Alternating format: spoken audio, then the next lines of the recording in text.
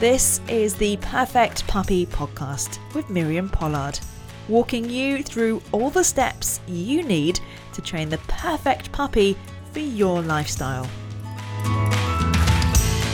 For the average dog owner, seeing a dog interact with other dogs is a really lovely experience, especially if it goes successfully and you really understand what is happening when your dog is interacting with other dogs. But for the average owner and for the majority of dogs, most dogs shouldn't be interacting with dogs. The main reason why dog fights happen is because of incorrect socialization and 95% of dogs being unsocialized.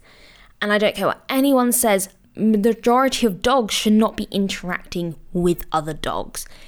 Most owners don't have control over their dogs. It's very unsafe, and safety and control is never the priority when you go to the local dog park.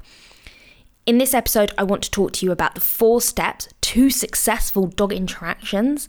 And this is a step-by-step process that isn't going to take 4 weeks or 4 months.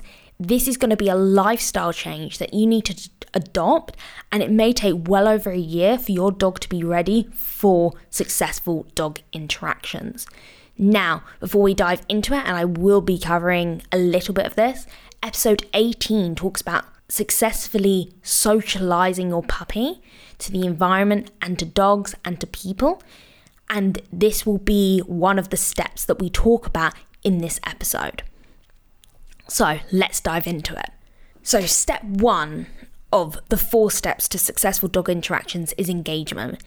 And as I'll quote an amazing trainer that I train under and loads of other trainers, they'll say engagement is king. Engagement is everything. And the engagement I'm talking about is the engagement of wanting and the desire to engage with you, to interact with you, your dog's desire to interact and be with you. Now, engagement, although it is amazing and it's your dog's wanting to be with you all the time, or like healthily wanting to be with you, it also means that you've got full control over your dog and you can recall your dog from anything and everything. Because I always say, a recall is only successful if your dog wants to be with you and if you are better than the environment. A recall is only needed because your dog has a desire to run away.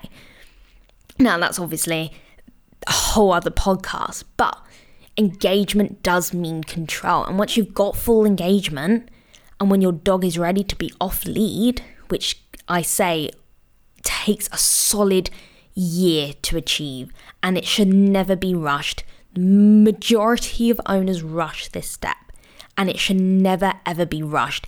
If you ever want your dog to interact with other dogs, this is your biggest and most important step.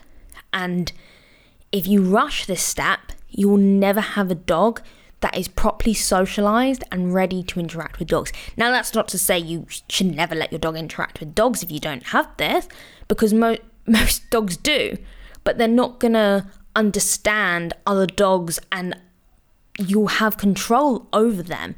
You'll be waiting half an hour for your dog to finally stop and be exhausted enough to come back because your dog's run off with another dog.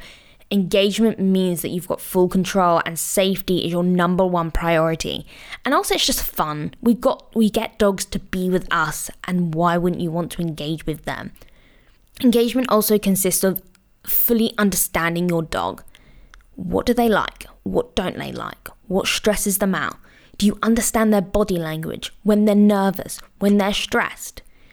Do you understand the types of corrections they might give? For example, Tiggy, she will never snap. She'll never growl. She has to be pushed massively in order to get that kind of correction from her. And usually it might just be a look. And that is so subtle. And the majority of owners and dogs will completely disregard that correction from her. But I understand it because I've got that engagement. I spent over a year learning her language and her how she interacts with the environment and the world, and I fully understand my dog because I've got solid engagement, and I know if she's stressed in any way, she's going to come to me first. Are they a resource guarder? Are they a resource guarder around other dogs?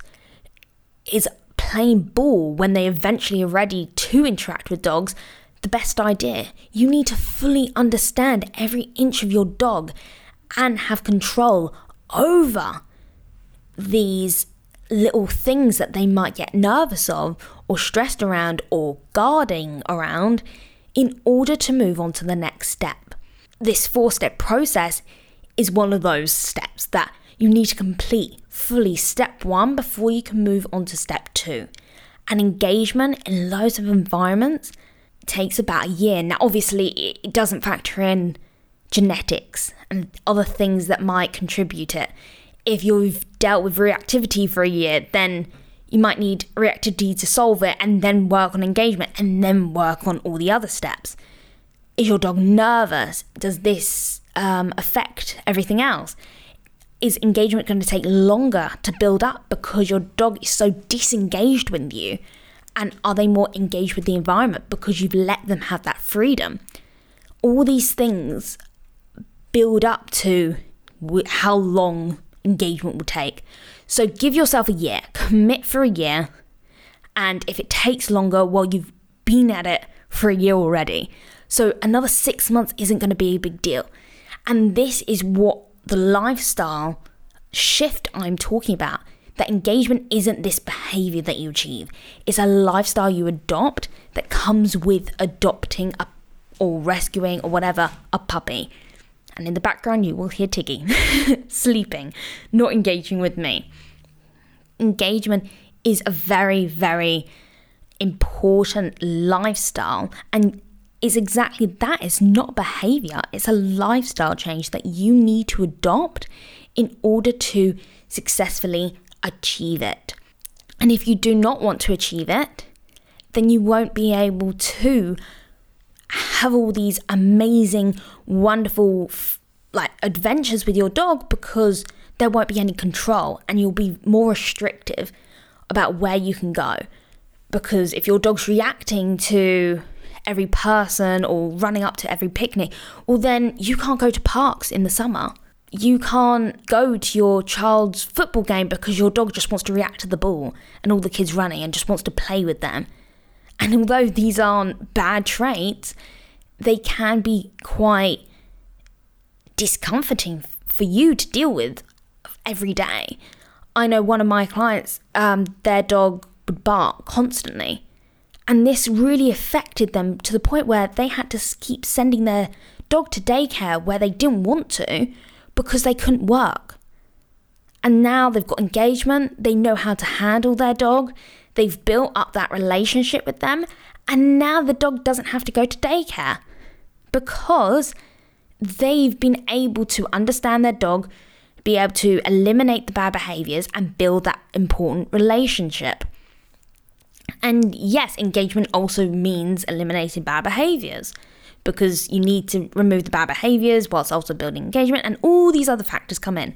But it is a very important lifestyle change that you and your dog, you need to have this bond before you can let your dog have fun, and have this freedom to just run and run and run. It's not possible unless you've got the safety aspect of that.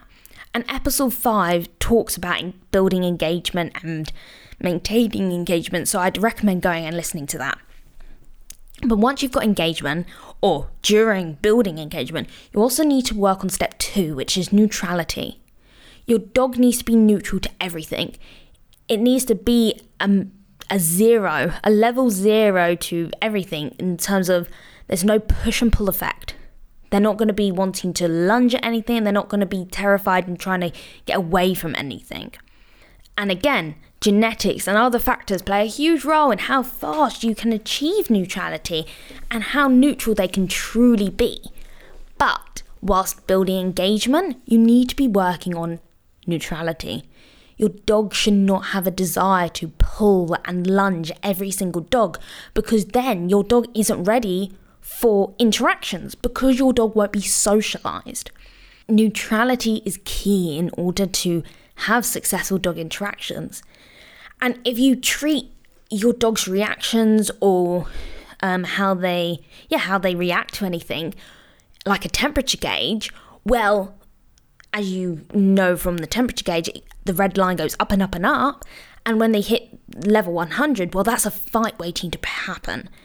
And if your dog, it goes into red zone, it's too hot, it's like 100 degrees, and that's when the temperature gauge breaks, or the lead, if you think of like the temperature gauge as like a lead, the lead breaks, and it gets too hot.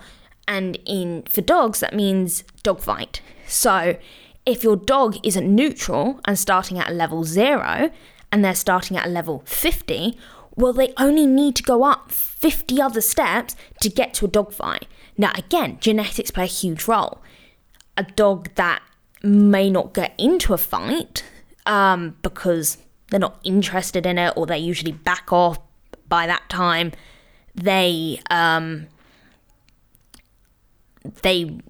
back off and they don't really want to engage or defend themselves or whatnot.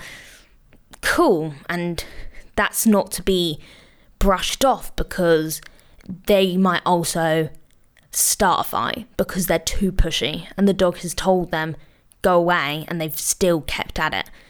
But if your dog is starting at level 50, that's a very unsocialized dog. Now, like I said, genetics play a massive factor. I've got a friend who has got, pretty much full control over their dog. The dog is really neutral, but when they're off lead with the other dogs, they can't play together because they've got two very high drive dogs. So naturally, genetically, they're going to be starting at a level 50, and it takes literally a couple of steps and they're at level 100 and there's a fight waiting to happen. So the only time, they'll never be able to play together. They'll only be able to coexist together, which is step 3, and we'll talk about that. But they are working so hard on neutrality between each other in the household. And these are two dogs from the same household, because if we look at it as a temperature gauge, they're starting way too high, the excitement's way too high, and they can't bring that down unless they actively practice that. And play, it takes seconds before the dog is at a level 70, 80, 90 fight. And when that fight happens, if they haven't got full control because of how, high drive they are, then those dogs, especially because of the breed they are, they can kill each other. And that's how serious it is. And I love this analogy of a temperature gauge because, yes, these dogs are very high drive, but it can happen to any dog. And that's why dog fights happen so regularly, because no one's got control, no one's got engagement. And then once they don't have engagement, they also don't have neutrality. So you've got a level 50 dogs all over the gaff. There's level 50 dogs. And that's why, and I'll talk about this in another episode, but why daycares are a massive place for dog fights or dog parks, because there's no neutrality. It's all excitement. And excitement, it doesn't take long for excitement to be aggression and dog fights. And a dog that's very obsessive or everything else, they're going to start higher naturally. A neutral dog, that's going to start at level 0. Maximum like a level 10, and it will go up slower because the excitement's not there. And because you've got engagement, because an engaged dog is also pretty neutral, well then you've got, full safety over the dog. You've got full control, and the dog's neutral. So if it keeps going up, you can cap it very quickly. And it's brilliant because these two things together, they go hand in hand.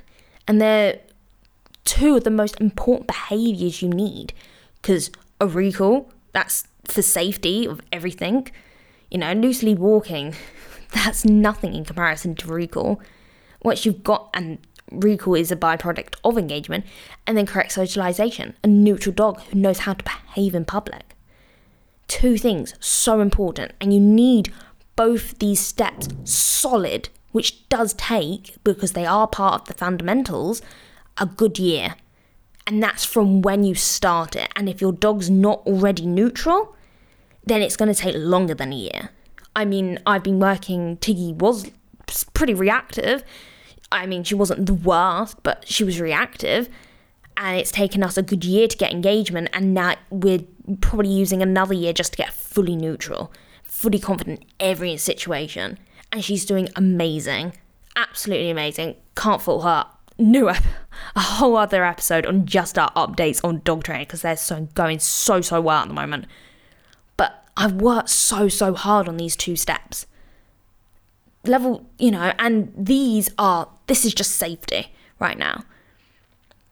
And if you don't get past step 2 to step 3 and 4, step 3 and 4, that's bonus.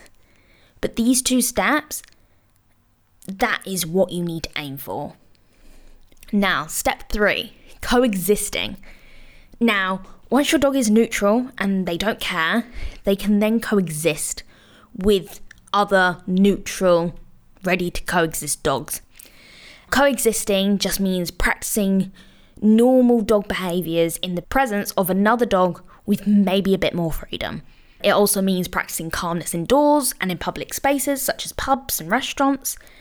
And it's basically neutrality with a bit more freedom.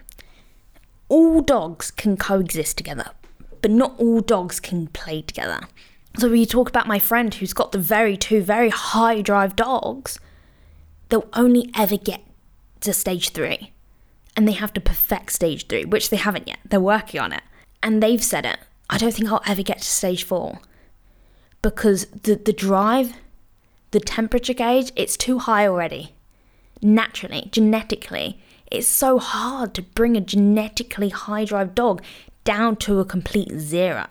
Now, that's not to say your dog can't be neutral and a 0, like they can be.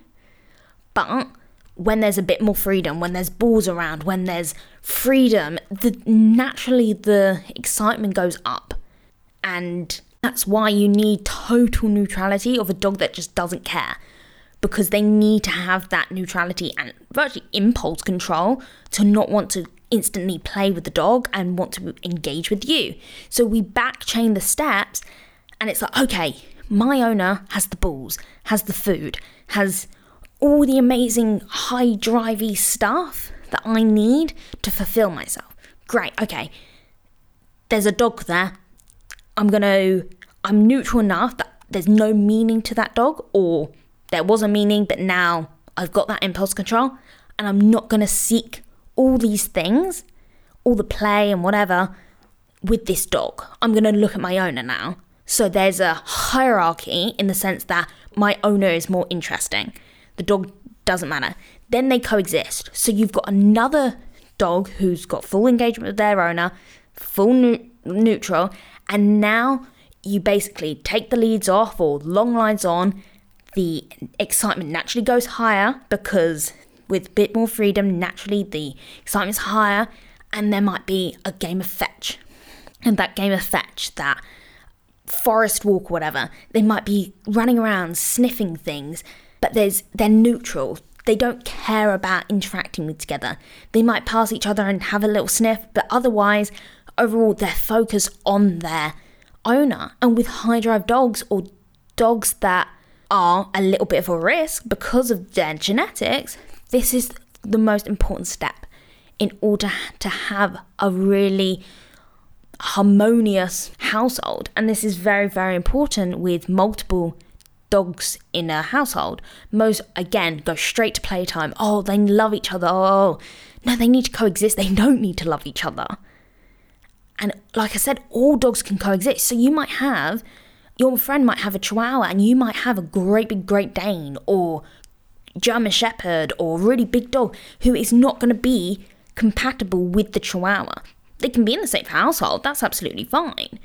You might have a smaller dog who's got the drive and the right temperament for the bigger dog, but you also need to think, okay, that shepherd who likes to resource guard his bull, for example, because it happens if you've got a working line shepherd, who's going to win?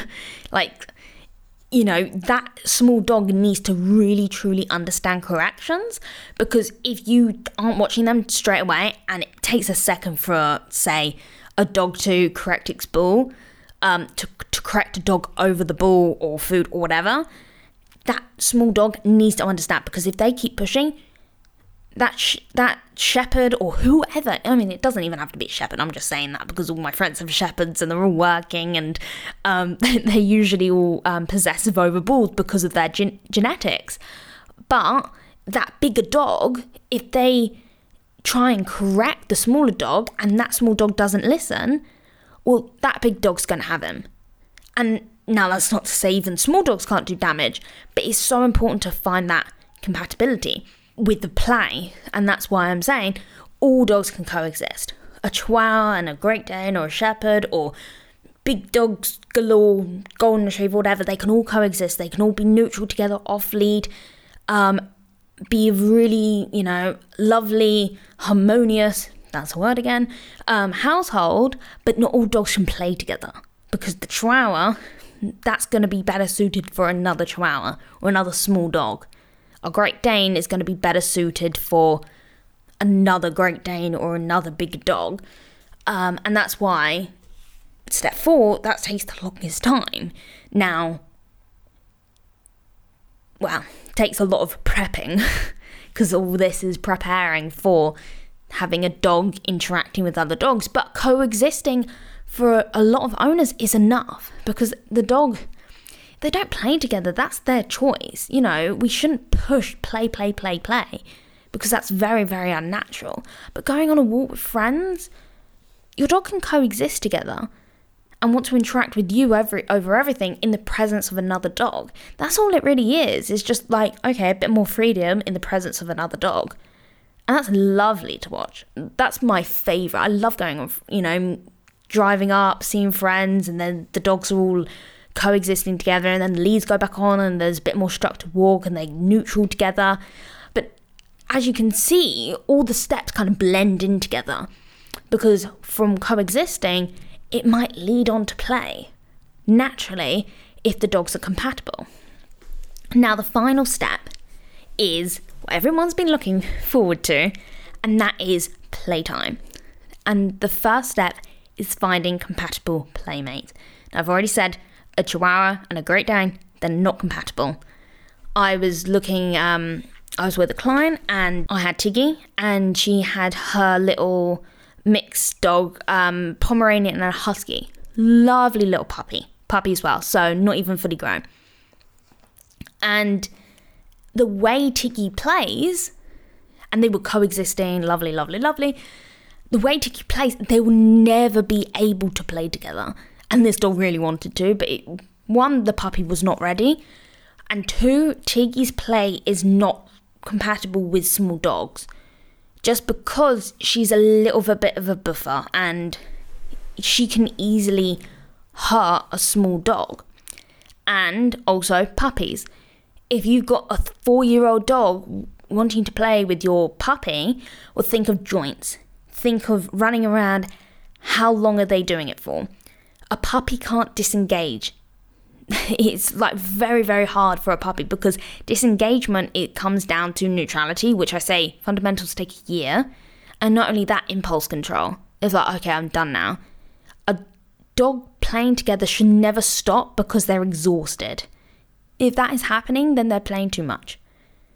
Or they're very unfit and they've been playing for like 2 minutes and now they're exhausted. Engagement is a natural behaviour and should be done regularly, and normal dog interactions regularly disengage, and they also like listen to each other very well. So ask yourself, before or during finding compatible playmates, have you completed all the steps, and are you confident this interaction with this dog is going to go smoothly? Do you know and trust this dog? Do you know and trust their owner? Do you know that they've got full control over their dog? And is the dog neutral? Does the dog have to play with this dog in order to settle? If that's the case, no way is my dog playing with a dog that has to interact with her, because that is not natural. Is the dog so obsessive, straining on the lead or straining to anything, barking and lunging? That's not a neutral dog. The dog needs to come in and be totally, I don't care, around your dog and your dog around their dog. And then, how many times have you actually met up with this person? Have you gone on structured walks? Have you practiced coexisting? Because once you've completed all these steps, this needs to be a regular occurrence of neutrality practice. Your dog should not meet the first dog and then go, okay, let's play. No. They need to practice neutrality a lot. So they see the dog and go, no, you're just another dog. If the first instinct your dog is having is, ooh, dog play, then your dog is not ready to interact with that dog. Now, a good example, a friend of mine, a different friend, has a Labrador mix, or they think it is, rescue, mixed breed, lovely dog. I think he's about 5 or 6. And him and Tiggy are very neutral together. When they first get out of the car, Tiggy does usually sit there, ears back, wiggling her bum and tail, and she's very happy. But there's no, oh my god, let's play. It's just like, oh, hi. Oh, I've seen you. Oh, because we're friends. We meet up all the time to practice neutrality, and they've never really interacted. And the other day, they did interact. They had like a little sniff, and it was very much a quick sniff and walk. And they could walk together. There was no desire to sniff constantly, because Tiggy doesn't like that. Tiggy doesn't like an obsessive sniffer. If a dog's constantly trying to sniff her rear end, she does not like that dog, and I get very uncomfortable, and she gets very, very uncomfortable. This dog isn't like that. So she's so comfortable with this dog, and I think a lot of the happy, because it's not even excitement, it's just like, oh my god, I'm happy. I'm just happy to be there. And they can play around with the owner, running around. Tiggy was off lead and the other dog was on a long line because they're working through reactivity training, and she completely just ran past him. He didn't bat an eyelid, she didn't bat an eyelid. Whereas any other dog, the excitement would be too high and she'd start barking, and the other dog would be really confused and uncomfortable. But it's not like that. They are perfect together, and if they don't play, who cares? But they can coexist together, they're neutral together, they're fully engaged with us, with their owners, because we're their number one priority when they look for playtime. And that is what you need to look for. And it's so lovely watching those two. Me and my friend we were commenting on it. It's like, oh my god, it's so nice when they're trained together, because they are so neutral together, but they're so good together. They're neutral, but they're happy neutral, where they're so aware of each other and they're just they're happy. They're just oh, I'm really glad to be training with you. And it is so lovely to see it. And we know that if they were to interact, it would go so smoothly. So buttery smooth, it would go, very, very well. And we've got full control, and they'd be on long leads, and we just know the steps. We understand our dogs. Now, on top of that, because I did say, they got out of the car and they were on leads and they interacted, say no to on-leash greetings, because this is the only time I'd ever allow an on-leash greeting to occur. On-leash greetings, 99.99% go so badly and instantly cause reactivity. On-leash greetings should only really happen either by accident, with another dog. So say you're walking 2 dogs and they sniff each other or something, then fine, there's exceptions to the rule. But if you see a dog lunging towards your dog and your dog's lunging, no. They are so unhealthy for dogs to practice. These guys did it simply because they were so neutral, and we were walking past and they literally just sniffed each other and then went on their way, and we were walking together anyway, and they know each other and we know them and we trust them fully. They've never had an issue together. You'd easily be able to put them in the same crate and not bat an eyelid. That's how neutral and good together they are. But random dogs, no on leash greetings. There is no way a dog who I don't know is greeting my dog on a lead. It creates a fight or flight response That's why a lot of dogs are reactive on a lead, because of barrier frustration. It creates that more fighter response or a flight response. If a dog comes up to my dog and she's uncomfortable because she's on a lead, she's got nowhere to go. It's going to cause me more problems, and it's just going to make my dog very, very uncomfortable. Why am I going to say yes to that? And is the dog that is suitable to play with your dog fully under control? Have they got the other steps? And then you need to ask yourself, can this dog hurt my dog, and can my dog hurt this dog? Again, if your dog is able to do damage, for example, Tiggy would be able to do damage to a Chihuahua, I'm going to say no to interactions or playtime, like full-blown play. Like if they're coexisting, if they're running around, fine. But proper play, and again, you need to go back to engagement. Do you understand your dog? Because the majority of dogs and the majority of owners truly don't understand the way their dog likes to interact with other dogs. So, for example, Tiggy doesn't like a rough and tumble. So if a dog is obsessively trying to rough and tumble her, she's going to be very uncomfortable. So I need to avoid those sort of situations. She prefers running around, but occasionally she'll run around and then run past the door barking because she's overexcited.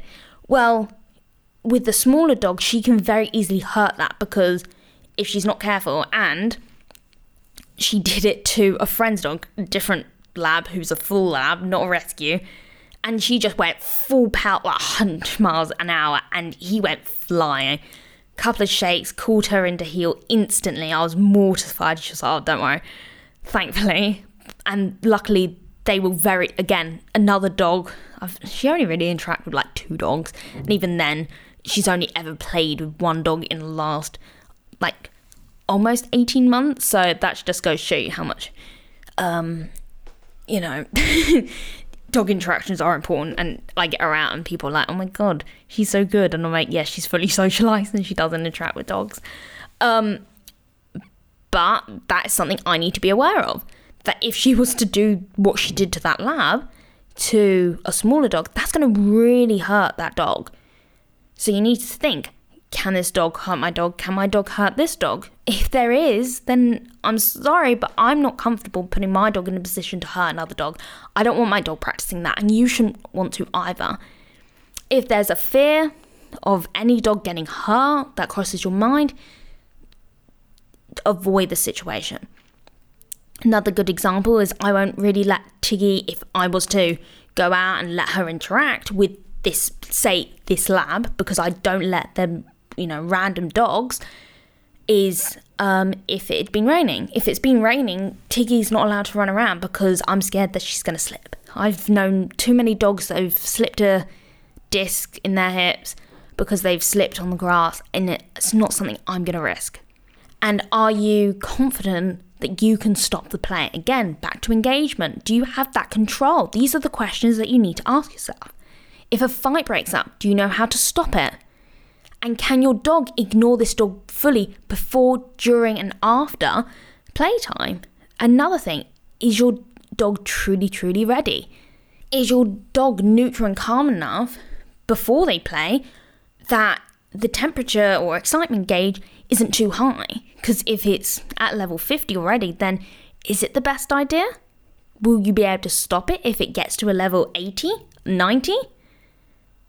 If a fight does break out, do you know how to stop a fight? Do you know how to break 2 dogs apart? Now, all these things. And yes, okay, you can overanalyze everything. But it's the questions that people don't ask, because people are fearless. Because they're not the ones getting hurt, and they're only fearless until a fight happens.